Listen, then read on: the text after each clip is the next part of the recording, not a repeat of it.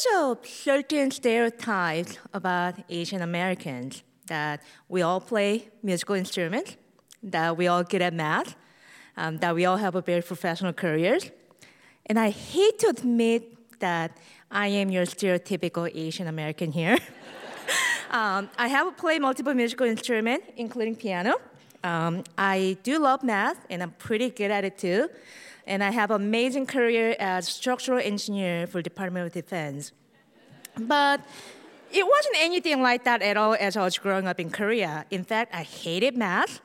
The only reason I enjoy going to school is so I can hang out with my friends, planning all the fun things that we can do on the weekends. It was never for the joy of learning.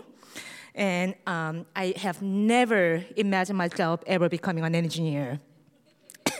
But one fateful evening in the spring of 1995, my mother told us that we're moving to America, Alaska to be exact,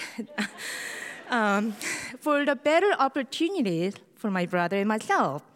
Again, this is in 1995, before the world of Google, Internet, and Wikipedia. The extent knowledge that I had about Alaska is that it's a vast land covered in snow with igloos, polar bears, earthquakes, and volcanoes.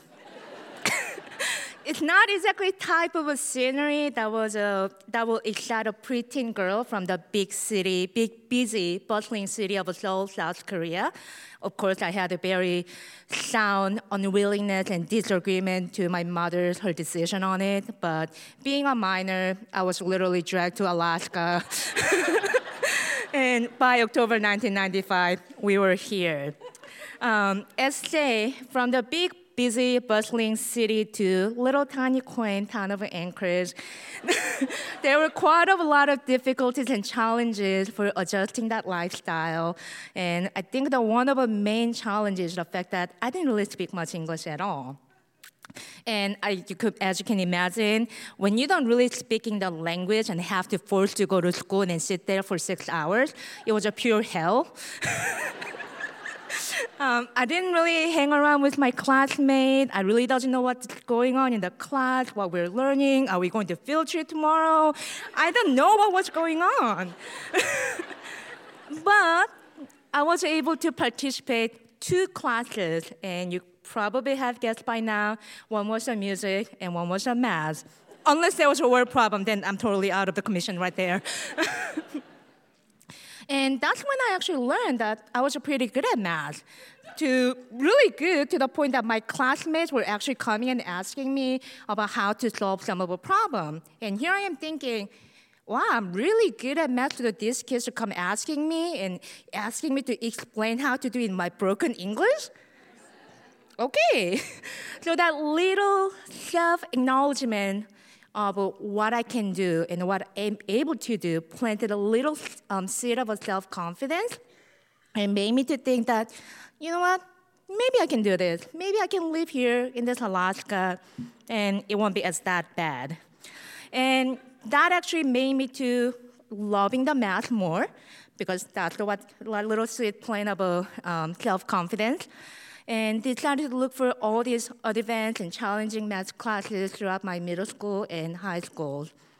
So by the time thinking about colleges and majors and career paths, I was looking into different things and decided that, you know what, that structural engineering seems pretty good and maybe I should become that. When also, it has a lot of math in it, and 2, it's the type of a career that my Tiger Asian mom would have approved of. So by fall of 2007, I have enrolled for the civil engineering program here at the UAA College of Engineering. And just like many of us who have going into college, I have every intention of graduating in 4 years. And for College of Engineering, being able to graduate in 4 years, wearing a little honor badge. And I really want that honor badge for my own self-ego. And I work really hard for it, and everything seems to be going well, thinking that I'm actually gonna make it. But we all know that life always throws you a lemon when you're least expecting it. In my junior year, spring semester of 2010, my mother got very ill. She had a combination of a low blood sugar attack and a TIA, which is a temporary stroke, that I actually take about 3 weeks off from my school to be care for my mother while she was in the hospital and be able to stabilize back at the home after she got discharged. So I knew when I went back to school after 3 weeks of a break, I knew I was behind on it, but I figured I can work. I have a classmate who can help me. Probably the professor will give me some little pity points on my grading, you know.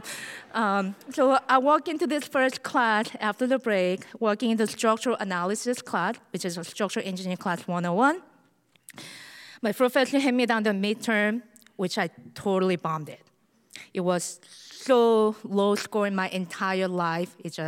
I was furious, upset, sad, just so many emotions at just looking at that one number right there. And it almost feels like something is telling me that you're not good enough to be a structural engineer.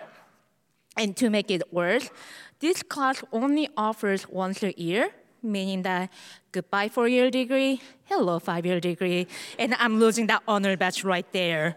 So out of a depression and desperation and probably a little self-ego there too, I thought about just dropping engineering altogether. I mean, what's the point if I'm not doing good and not having that little honor badge?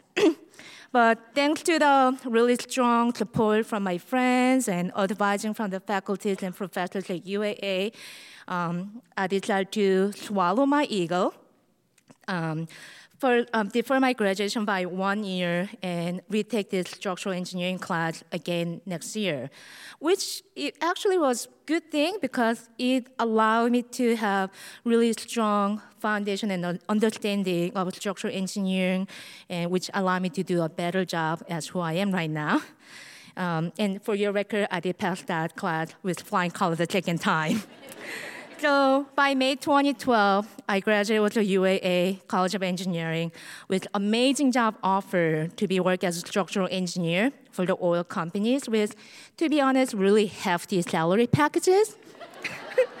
And I have to say, and that allowed me to further into my career path in the last 10 years that I've been working, and I had amazing experiences, amazing people to work with, and I realized that, you know, had I actually graduated in my 4 years instead of 5 years, that particular opportunity would have not presented it, and my career path, my current lifestyle will be slightly different than what I have. And for that, I am very grateful and very honorable to having that all little unhappy, sad, depressing moment, because all those things were the blessing in disguise that allowed me to be the person who I am, allowed me to be the person who's very grateful to having these wonderful opportunities, living a life here in the little quaint town of Anchorage here.